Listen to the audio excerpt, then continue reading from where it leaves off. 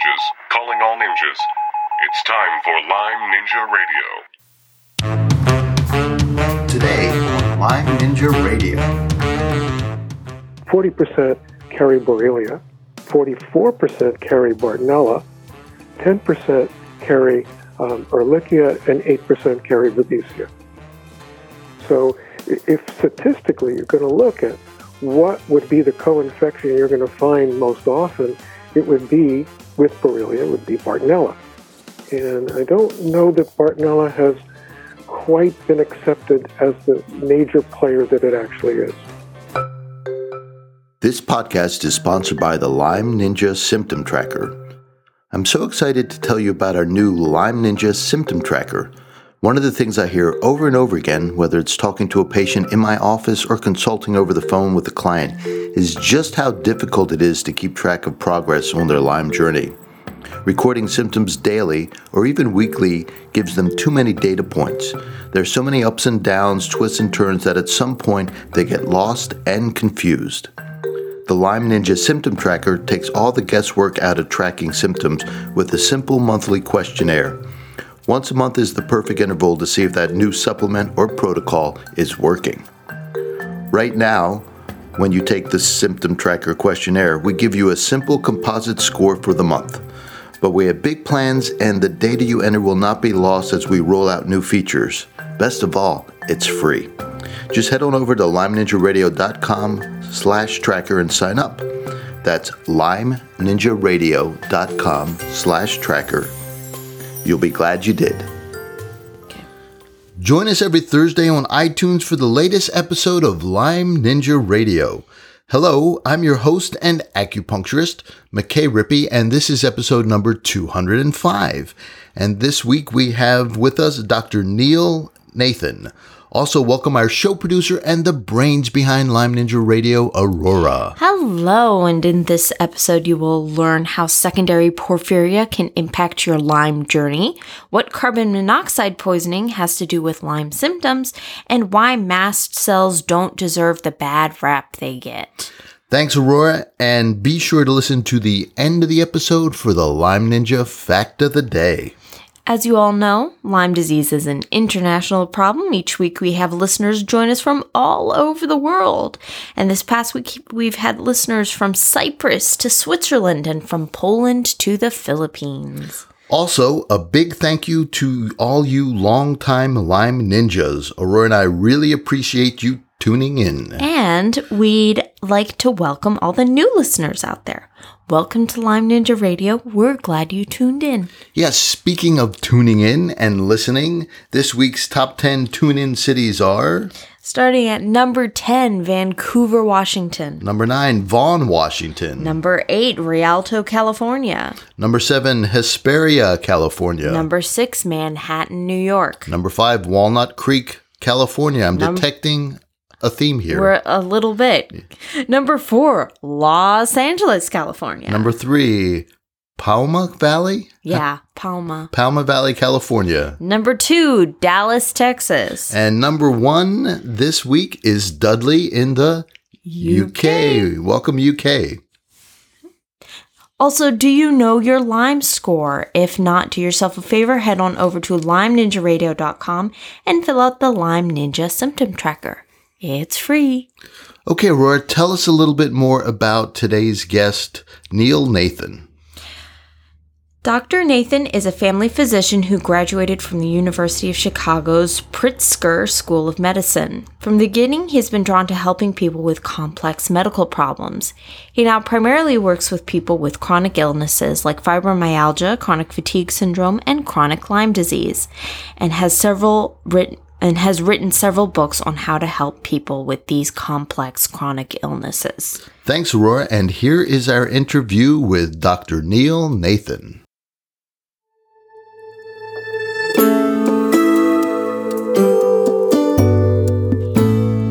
Hello, Neil. This is McKay Rippey from Lyme Ninja Radio.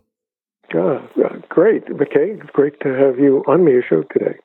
I'm very, very excited to speak with you because you're pulling together some very interesting and maybe obscure symptom patterns and disease pathologies, including mast cells and porphyrins, which I've just been learning about in the past couple months, and linking that in with infections in mold exposure.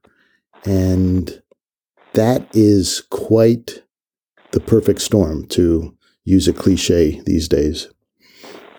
Yes, it is. And I think it's a lot more common than people realize. Many people who present with the very odd symptoms that we'll probably be talking about have learned that they really can't talk to their family or friends or even their doctors about it, because as soon as they start to describe their symptoms, the eyebrows go up, the eyes start rolling, and they immediately get the sense of, you're not going to understand what I'm saying. So how did you begin? Because your history is, you started off as a family doctor and an ER doctor in a small town, and now, you're more toward my side of things. I'm an acupuncturist, and we tend to believe everybody initially and then work from there rather than the other way around. Tell me about your journey. Oh, I remember the Bill Cosby line. I started as a child. Most people do, although. Sorry, I couldn't pass that up. I think I was always interested in medicine and research. Even as a teenager, I worked in a chemistry laboratory and a research laboratory, and worked as an orderly in an emergency room, and realized that I just really liked working with people. So for me, it was always a passion going to medical school. And honestly, I was shocked when I got to medical school, because I wanted to be a healer when I grew up. And I discovered in medical school that wasn't what they were going to teach me. And in fact, it wasn't even something that people wanted to talk about. So I was quite disappointed that what I wanted to learn about wasn't quite what I was going to be taught. So I went to the University of Chicago, and I left with my degree, but I was passionate about helping people, and I kept feeling that what we called conventional medicine didn't embrace enough scope to really help people with their problems. In other words, if you had a sore throat, great, we were good for that. If you had a gallbladder attack, great, we were good for that. But if you had complicated illness or chronic illness or something that fell a little bit out of the realm of symptomatology, that my field wasn't really geared to that. And so at a very early time, I left medical school, went into the Indian Health Service. I worked in South Dakota, Oklahoma, and Alaska. Then I came back to Northern California, where I was in, as you said, family practice, ran the ER for a while, delivered babies, did a little bit of surgery. But at the same time, I was studying as hard as I could with other people. One of my partners was a chiropractor, and I studied manipulation with him. He convinced me to study emotional release work, so I learned Reichian therapy. I also then went on to study osteopathic manipulation, particularly cranial work. I had an acupuncturist working in my office, so I studied acupuncture. And I began to acquire a skill set, a toolbox, if you will, that I could help a lot more people than many of my colleagues did. And I loved it, because I felt I could help a lot more people.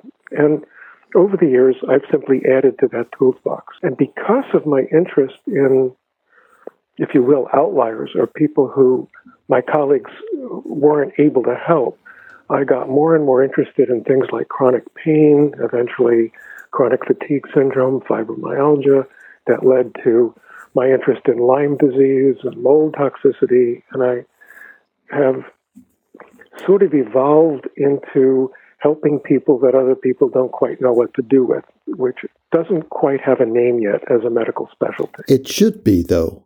I had a patient for a short period of time, and he had to retire. He was a pediatric surgeon and orthopedic surgeon, and Lyme disease finally robbed him of his career. But before, he was well known, and he prided. What's the past tense of pride? He took pride in taking care of and taking on patients who his colleagues just didn't want to deal with because they were too complicated or required too much time. Yeah, and I'm different in that I love complexity. It's kind of like I love problem solving, and it's sort of like if it's complicated, bring it. Bring it on. Well, it's just how I'm wired. And that impetus has led me to study more, study harder, expand what I know, because I'm particularly drawn to the people that I can't figure out, which is there's got to be an explanation for this. I just don't have it yet. And, that's been the driving force behind my passion for learning. And so it's a nice wedding of my passion for learning and helping people. It kind of works okay. Now, the name of your book is Toxic. And early on in the book, you distinguish between toxicity and sensitivity. And why is that important?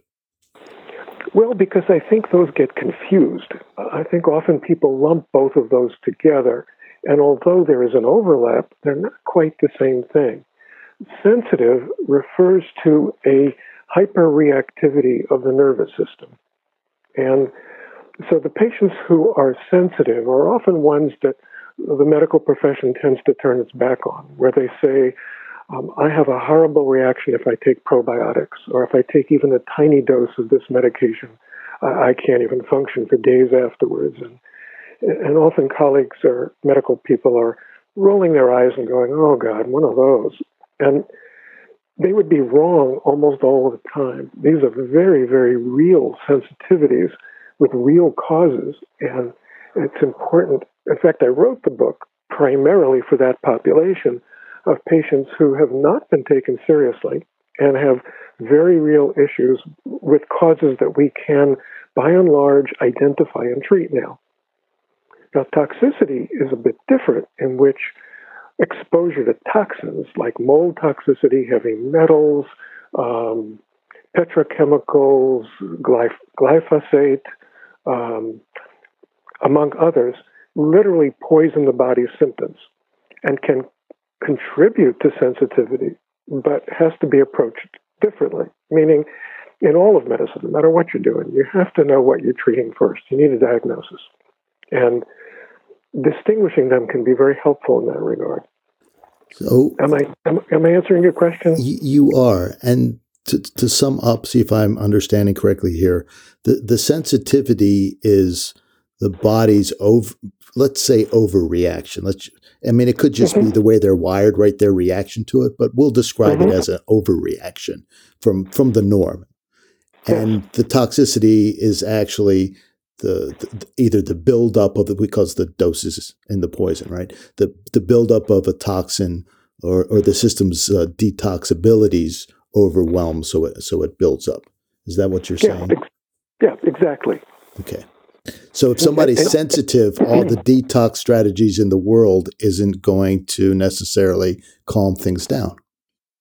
Perfect. You understand. And I think this gets confusing for a lot of healthcare practitioners who recognize that this is a very sensitive patient and is toxic, and are baffled when those same patients can't take or tolerate the kinds of treatments that would normally work for most people in that category. I run into patients like that not unfrequently in my practice, and a couple spring to mind immediately, where they even struggled with accepting an acupuncture treatment, which in the grand scheme of things is pretty mild intervention. Yeah, exactly. And those patients confuse others. And unfortunately, I think there are millions of them out there. At a certain point, as I alluded to before, they tend to not want to tell anyone how sensitive they are because they've already learned that no one's going to believe them. And it's funny how quickly we train our patients to be quiet, isn't it? Yeah, it is. And keep in mind, you can have both sensitivity and toxicity. Yeah. Like mold is a perfect example. Mold toxin is a toxin, but it sensitizes the nervous system to make people more sensitive. So that's where it really gets complicated. Now, you talk about rebooting as well as a strategy for this sensitivity. And can you summarize that quickly, and then we'll get into some of the specifics of some of these sensitizing agents? Yeah, I sure can, and I'll try to use that as a segue. So for people who know me, the fact that I'm using the word rebooting is hysterically funny because I am one of the least technological people you ever meet. But even I have discovered that when my computer locks up, if I turn it off and turn it back on again, it works again. And so that imagery is very, very helpful to understand what we need to do to change things in the body. Because until recently, we've always thought about our interventions as being gentle. For example, you're magnesium deficient, I'll give you some magnesium. Your adrenal is low, I'll give you some supplements that will build up your adrenal functioning. And I'll give you something that will get you past wherever your health needs to be boosted. But in the illnesses that we're seeing now, chronic fatigue syndrome, fibromyalgia, Lyme, mold toxicity, autism, neurodegenerative illnesses, these are illnesses that have gone past the point where a simple nutrient supplementation is going to fix it. But you've got a system that is literally shut down, and you need to literally reboot it to get it functioning again. And one of the many, as we'll talk about, one of the many things, acupuncture is something that we know can do this rebooting. And part of my book was to present this, literally a new model of how to treat chronic illness, that once you've gone past a certain point, you have to reboot it before it will even respond to the things that it needs. I so agree. I've used that term in my practice as well to help patients understand what we're trying to do, because they come in with the model, exactly what you're saying, that we're trying to fix something. It's like, no, there's nothing broken. You just need to unplug it and replug it in. Right.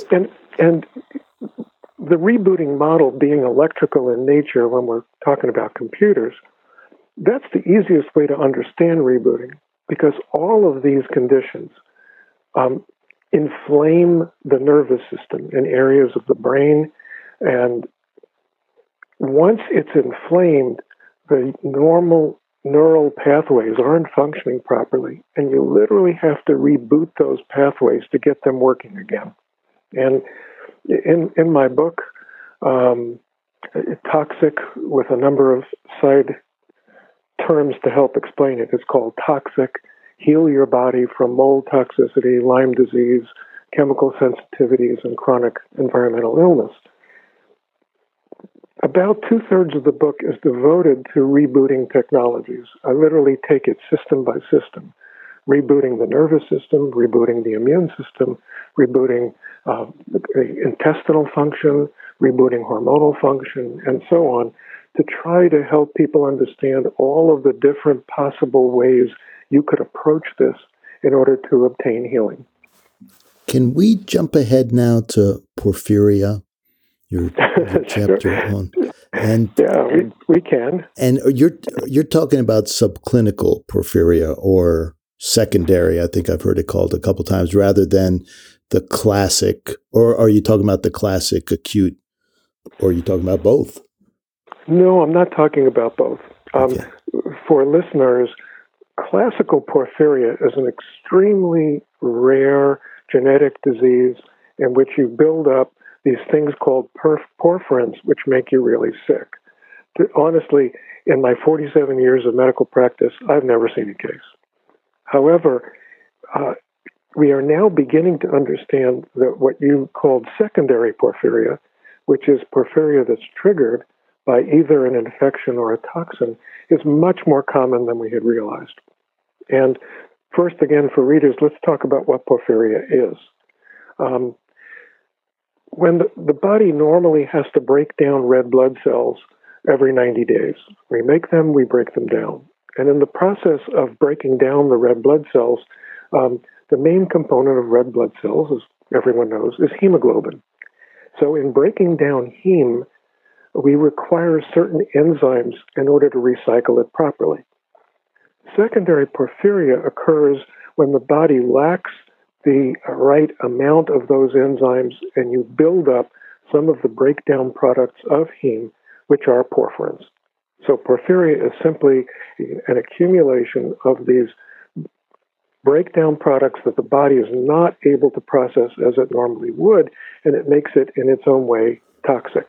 Okay, so I'm going to pause you here for a second to help me and to get a little bit technical. So you're not talking about the synthesis side of porphyria. You're talking about heme oxygenase and ferroportin and the transportation side of things. Correct. There's 8 named porphyrins that will potentially build up, and any one of them is capable of causing this thing that we call porphyria. So here's a clinical question. I have a patient who struggles, and she's been diagnosed with Lyme and multiple other things before and after, and she just got back from a hip replacement. And she sent me a picture of her arm that looks like it's been just bruised, just a big, giant reddish bruise.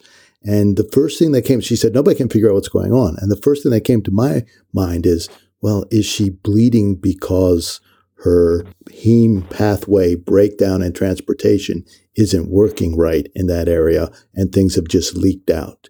Is that a sign that you see with this porphyria, or is that something else? I think that's something else. Okay. You can get a variety of clotting abnormalities with some of these illnesses, so that the body doesn't clot. You can get a buildup of literally bleeding under the skin, or that's possible. But what you're describing wouldn't be porphyria. Certain types of porphyria can be associated with a wide variety of rashes. Certain types of porphyria would be associated with if you collect your urine and leaving it out in the sun for a couple of hours, it will turn brown or purple. That's rare, but that's more typical of porphyria. So let's talk about what typical porphyria symptoms are. Yes, bring me back from my. Okay.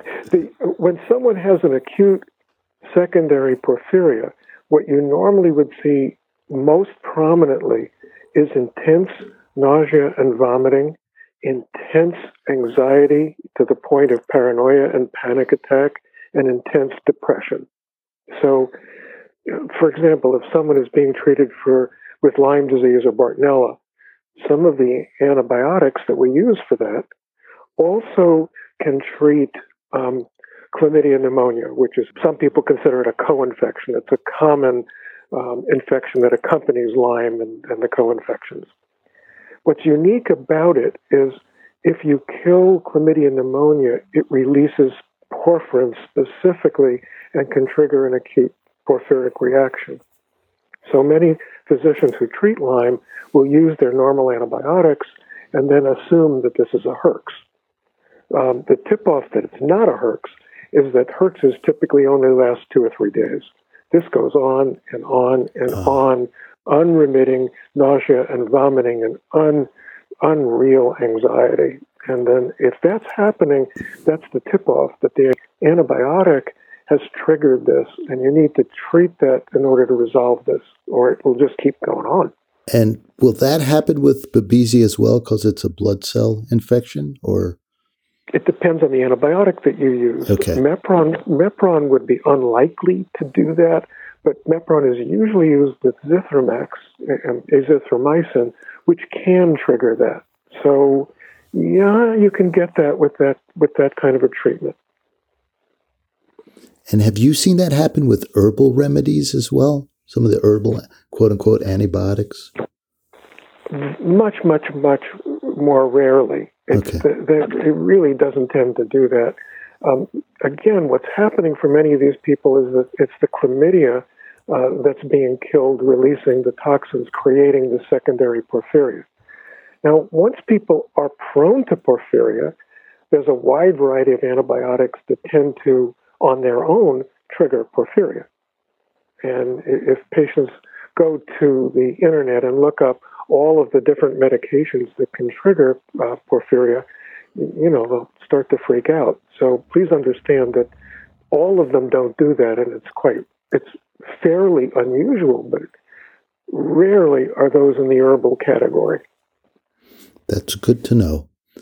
Now, also you bring up carbon monoxide, and carbon monoxide is produced with the breakdown of heme and is a signaling molecule.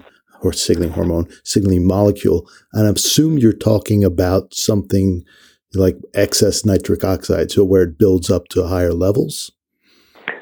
Well, that's one part of it, and actually probably not the most common part. The usual common part is actual exposure to carbon monoxide. People who are using propane to heat with or kerosene and it's not vented properly may or have a leaky source of propane in the house may actually build up true carbon monoxide poisoning. No kidding. And it's probably more common than people realize.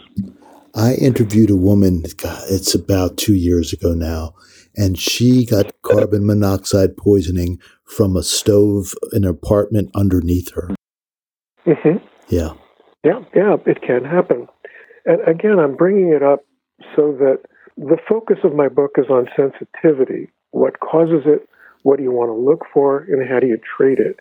And so it's also for people to recognize if they have any of those exposures. Carbon monoxide poisoning uniquely causes, amongst other things, extreme sensitivity to light, sound, touch, and smell. I mean, it's like a global hypersensitization of the nervous system. That's such a common report from people with Lyme disease. Mm-hmm. Yes, it is. And is that just the same mechanism? They're both irritating the nervous system in the same way, or do you think these are concurrent issues going on? Well, it's inflaming it in different ways, but the end result of that inflammation is a hyper-reactive, hypersensitized nervous system.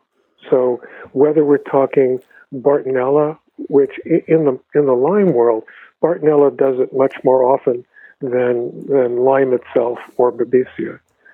And one of the things that I'm trying to teach to people who've been in the Lyme world for a long time is that mold toxicity does it at least as commonly, if not more so.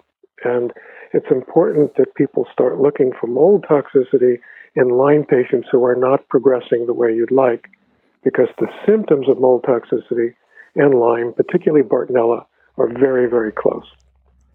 And let's pause there for a moment as well, because in your chapter on infections, you lead with Bartonella, and I thought that was, especially in this day and age where Lyme borreliosis is the rock star of the stealth infections, why did you choose to lead with Bartonella?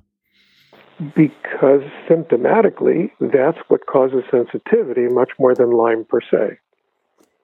Interesting.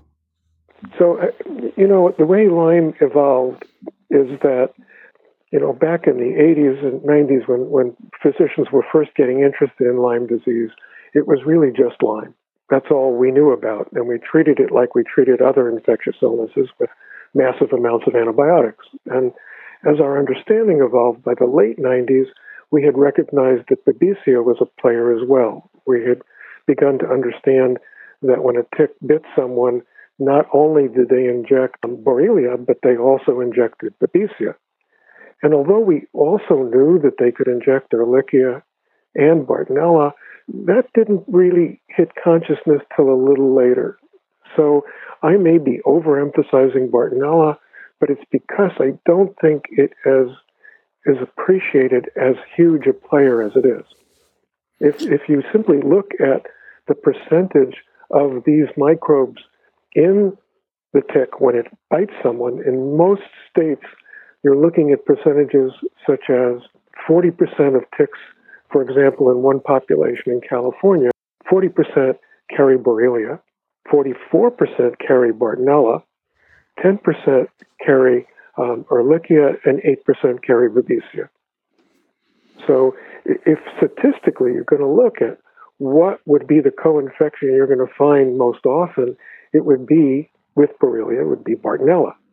And I don't know that Bartonella has quite been accepted as the major player that it actually is.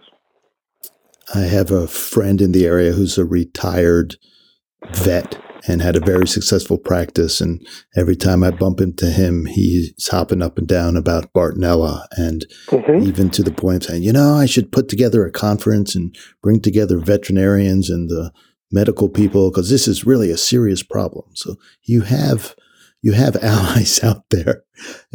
I'm not going to disagree with you. And there are so many times, again, the rock star image of Lyme disease and Borrelia, but so frequently, how often do we get a patient where they just have one infection, whether it's opportunistic or a co-infection that came along?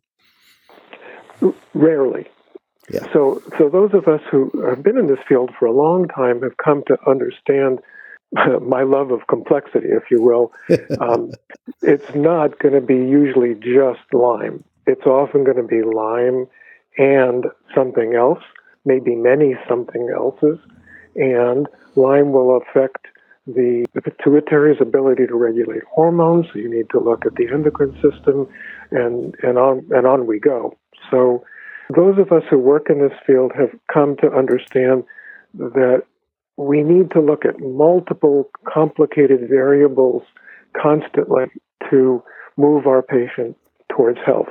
So now that we've got the body activated, one of the main activating cells in the immune system are the mast cells.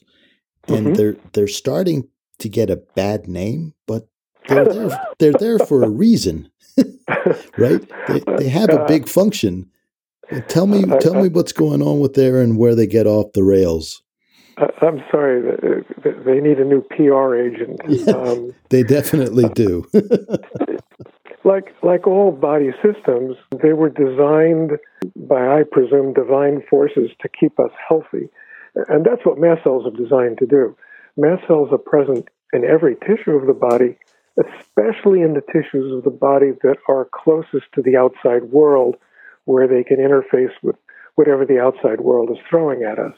So we have more mast cells in our sinuses, our GI tract, primarily. And mast cells' function is to coordinate how the immune system works with the nervous system in fighting toxins and infectious agents. So if they're doing their job, and we love them for it, we need our mast cells. If they're doing their job, they work great. But if they get to this state that we call activated, and what that means is that somehow they too have become so inflamed or irritated that they are what I will call trigger happy. So minuscule stimuli that normally would not bother them will trigger their release of literally 200 different biochemical mediators that they make. The main one is histamine, and they can make it in seconds when they're exposed. So the tip-off to mast cells being activated or hyperreactive, if you will, is someone is exposed to either a scent or, even more important, they eat something or drink something, and within seconds they experience palpitations, sweating, pain, abdominal discomfort, diarrhea, itching. These are all symptoms of histamine release, and it simply means that they're overreactive. And I emphasize in my book that two of the things that cause this primarily are mold toxicity and Bartonella. Other things can do it, but those are the two that we see most commonly. Now, once this activation has occurred and people are having more histamine, now you take someone who's already overreactive and we make them exponentially more overreactive. So it's important to identify patients who have become mast cell activated and treat it so we quiet that down so our patients can move forward. Otherwise, they stay in that hyperreactive state. And these are the folks that can't tolerate one tiny dose of a homeopathic without getting thrown under the bus. So I have a couple questions here. The first one is, so I would understand the mast cells getting activated. Say you ate something and it worked its way down through the stomach and into the intestines, and then you had a bunch of diarrhea, right? So that would take 45 minutes or so to make its way all the way through. Maybe a little bit less. But how? Nope. I'm wrong on how long at transit time? You're right, but what's happening is the histamine, which is being released instantaneous on contact with whatever is touching those cells. Yeah. Nope, in the gut. As soon as you swallow something that's already in the stomach. Right. Right? Mm-hmm. Okay. Mm-hmm. So those mast cells are irritated. They produce histamine in large quantities, and they will set off waves of peristalsis that will trigger the diarrhea immediately. So it's the dump of histamine that creates it, doesn't? Correct. Okay. It's a dump of histamine that creates the sweating, the palpitations, the tachycardia, the itching. It's an immediate histamine release primarily. Now, there's a lot of other things going on there, but that's the primary event that's doing it. And for some patients, even drinking water, if they're in a particularly overstimulated mast cell place, that will trigger it. I've heard of this.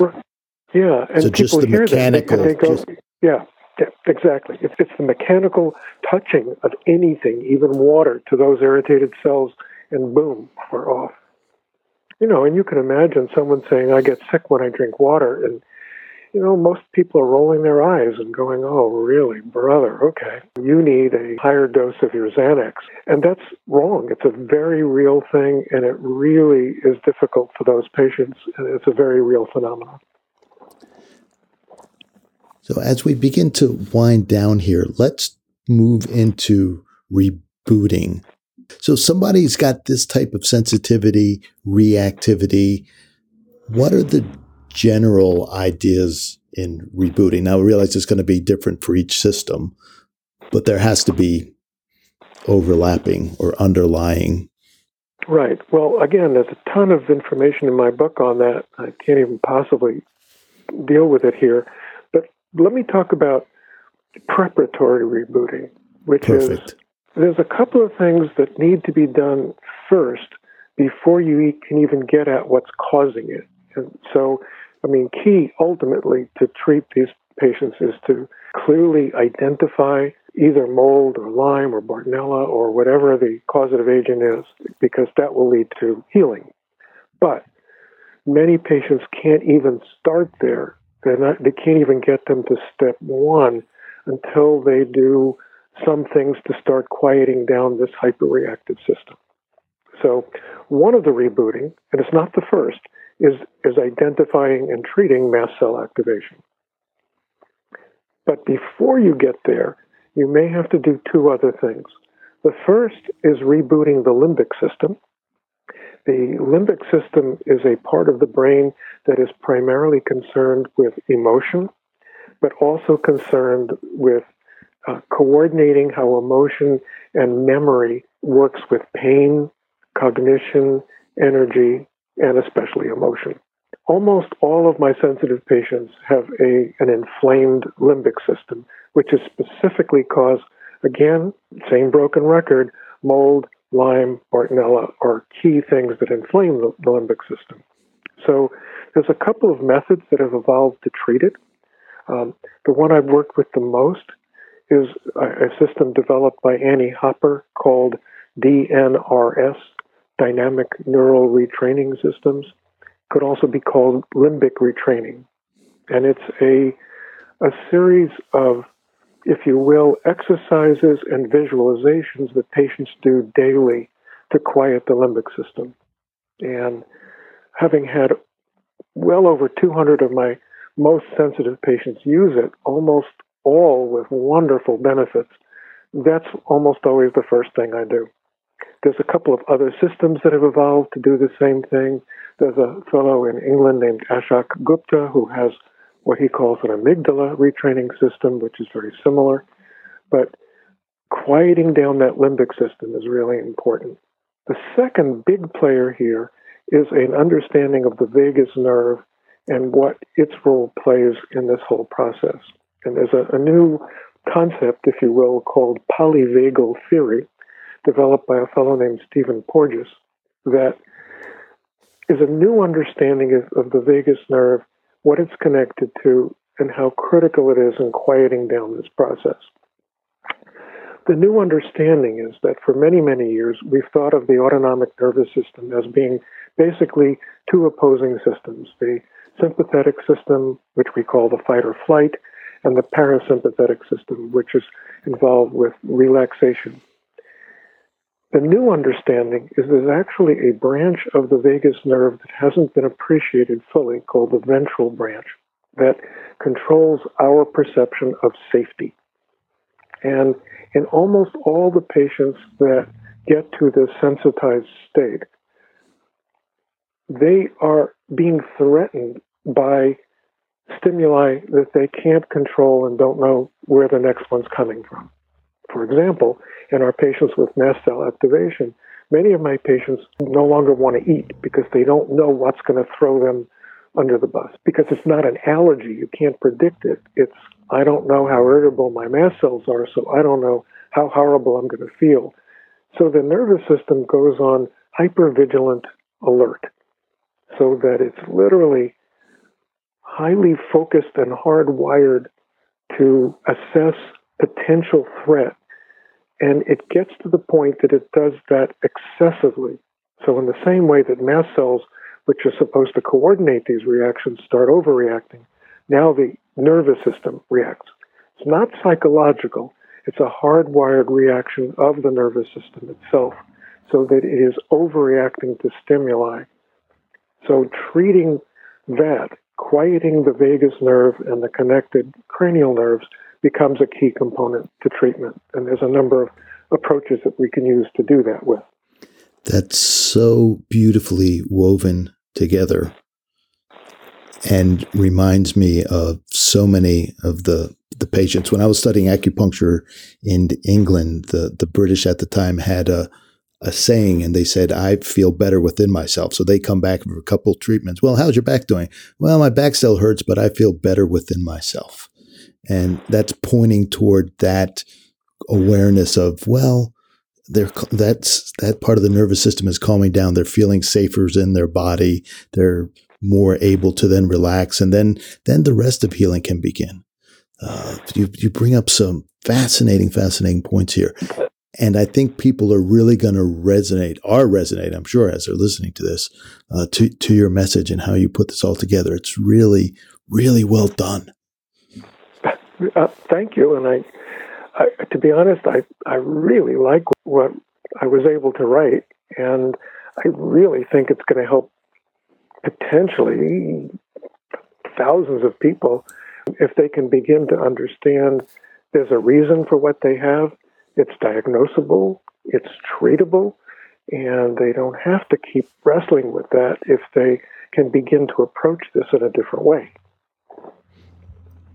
Exactly. And you're pulling together, I can't say this properly, I've just got a sense of it. Like you're pulling together the alternative treatment world, but you're doing it with the science basis.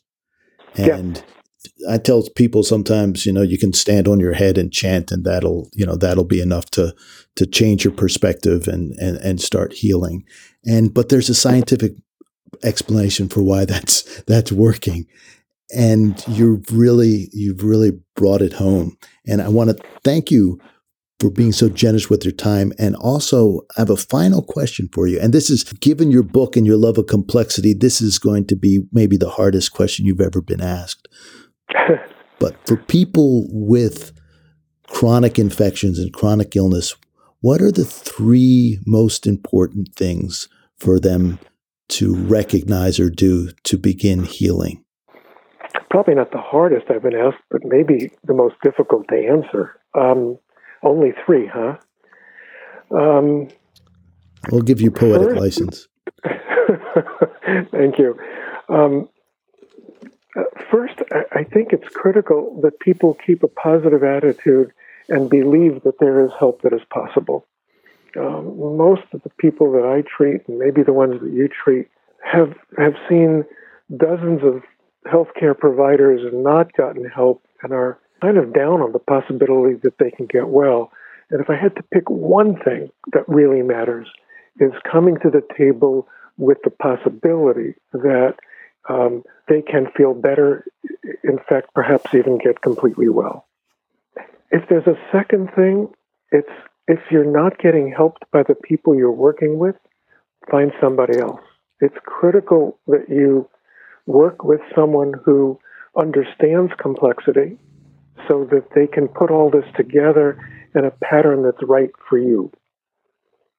There's a new organization that's out now called ICEAI, spelled ISEAI.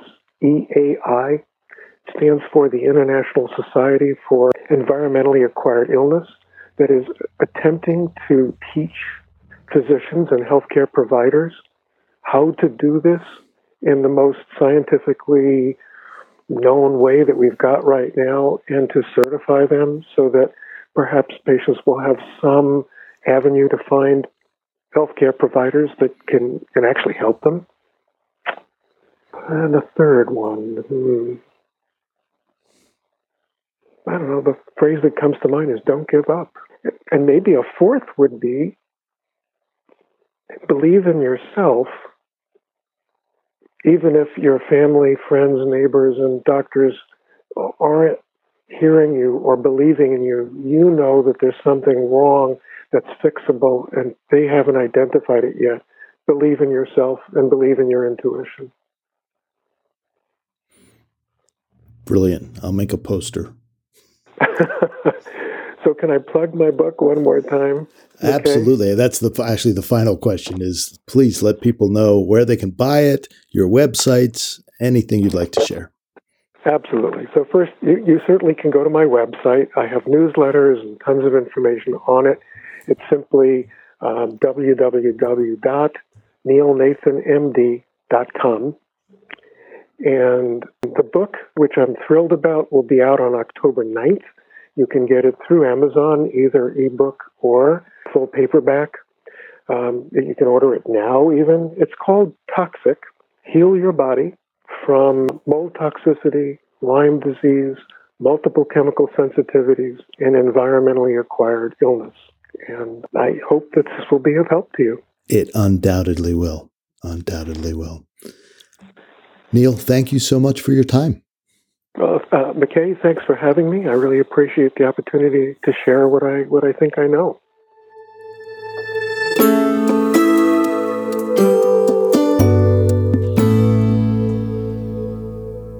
This was a super interesting episode. And you know, what really surprised me, the way he was talking about neural retraining and how it's connected to the limbic system and things like that, it reminds me of how you talk about that treatment in 5-element acupuncture called possession, but I don't like to say that. Yeah. That's one of its, we have lots of nicknames for it. The official name is the releasing of the 7 dragons to devour the 7 internal demons. So we call it dragons or IDs or something like that. But yeah, demons or possession is one of the nicknames for the treatment because the name's so long. But you're right. I never really thought of that. It really is a form of neural reprogramming. What people say after this treatment is, wow, nothing's changed and everything's different. So we use it with people with PTSD, people who've been in bad car accidents, emotional traumas, things like that. And there's a version you do for external traumas, such as being infected with Lyme disease. So it just seems to free up the mind so that you're a little bit more in control of yourself. So yeah, I think you're right, Aurora. Good insight. Thanks for sharing that. If you like what we're doing here at Lyme Ninja Radio, hit the subscribe button so you won't miss an episode. If you really like what we're doing, leave us a review on your podcast app. And if you really, really like what we're doing, I'd appreciate it if you support us by donating $1 a month. For just $1, you can help us make $1. Go ahead, you can start again. Hot there. dog for $1. For just one. Support Lyme Ninja Radio for $1. You can help us make the world a better place for people with tick-borne diseases. Just head on over to our new homepage, www.lymeninjaradio.com, and look for the patron link under the How Can We Help You headline. It should be How Can You Help Us for that particular one. But there's other great stuff, other good links there, including the symptom tracker and a list of interviews, things like that. Anyway. Why am I thinking about that? I'm thinking about redoing the homepage. That's why I'm thinking about that. Okay. We need to update things, constantly update, make things better. It's not quite right yet. Anyway, a big shout out to all our patrons. Thank you so much for supporting us at Lyme Ninja Radio. Just $1 a month. It's kind of like holding up your lighter for a concert. Just letting us know you're out there, you're listening, and you really like what we're doing. So we really appreciate it. For one of those 80s metal bands. Exactly. Metallica or something, right? If you have any feedback for us, just send us an email to feedback@lymeninjaradio.com. We will read everyone, may not respond, but we do read all our email. And last, as you longtime Lyme Ninjas know, this podcast would not be complete unless we left you with the Lyme Ninja fact of the day. Did you know ninjas can whistle in sign language?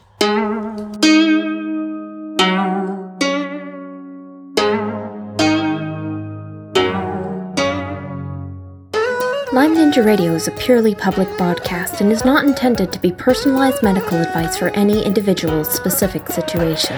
Each individual's medical situation is unique, and Lyme Ninja Radio should not be relied upon and or considered as personalized medical advice. Lyme Ninja Radio is not licensed to render medical advice and should be considered simply the public opinion of Lyme Ninja Radio and its guests. Recommendations on specific treatment options are not intended to address any listener's particular medical situation. As always, contact your physician before considering any new treatment.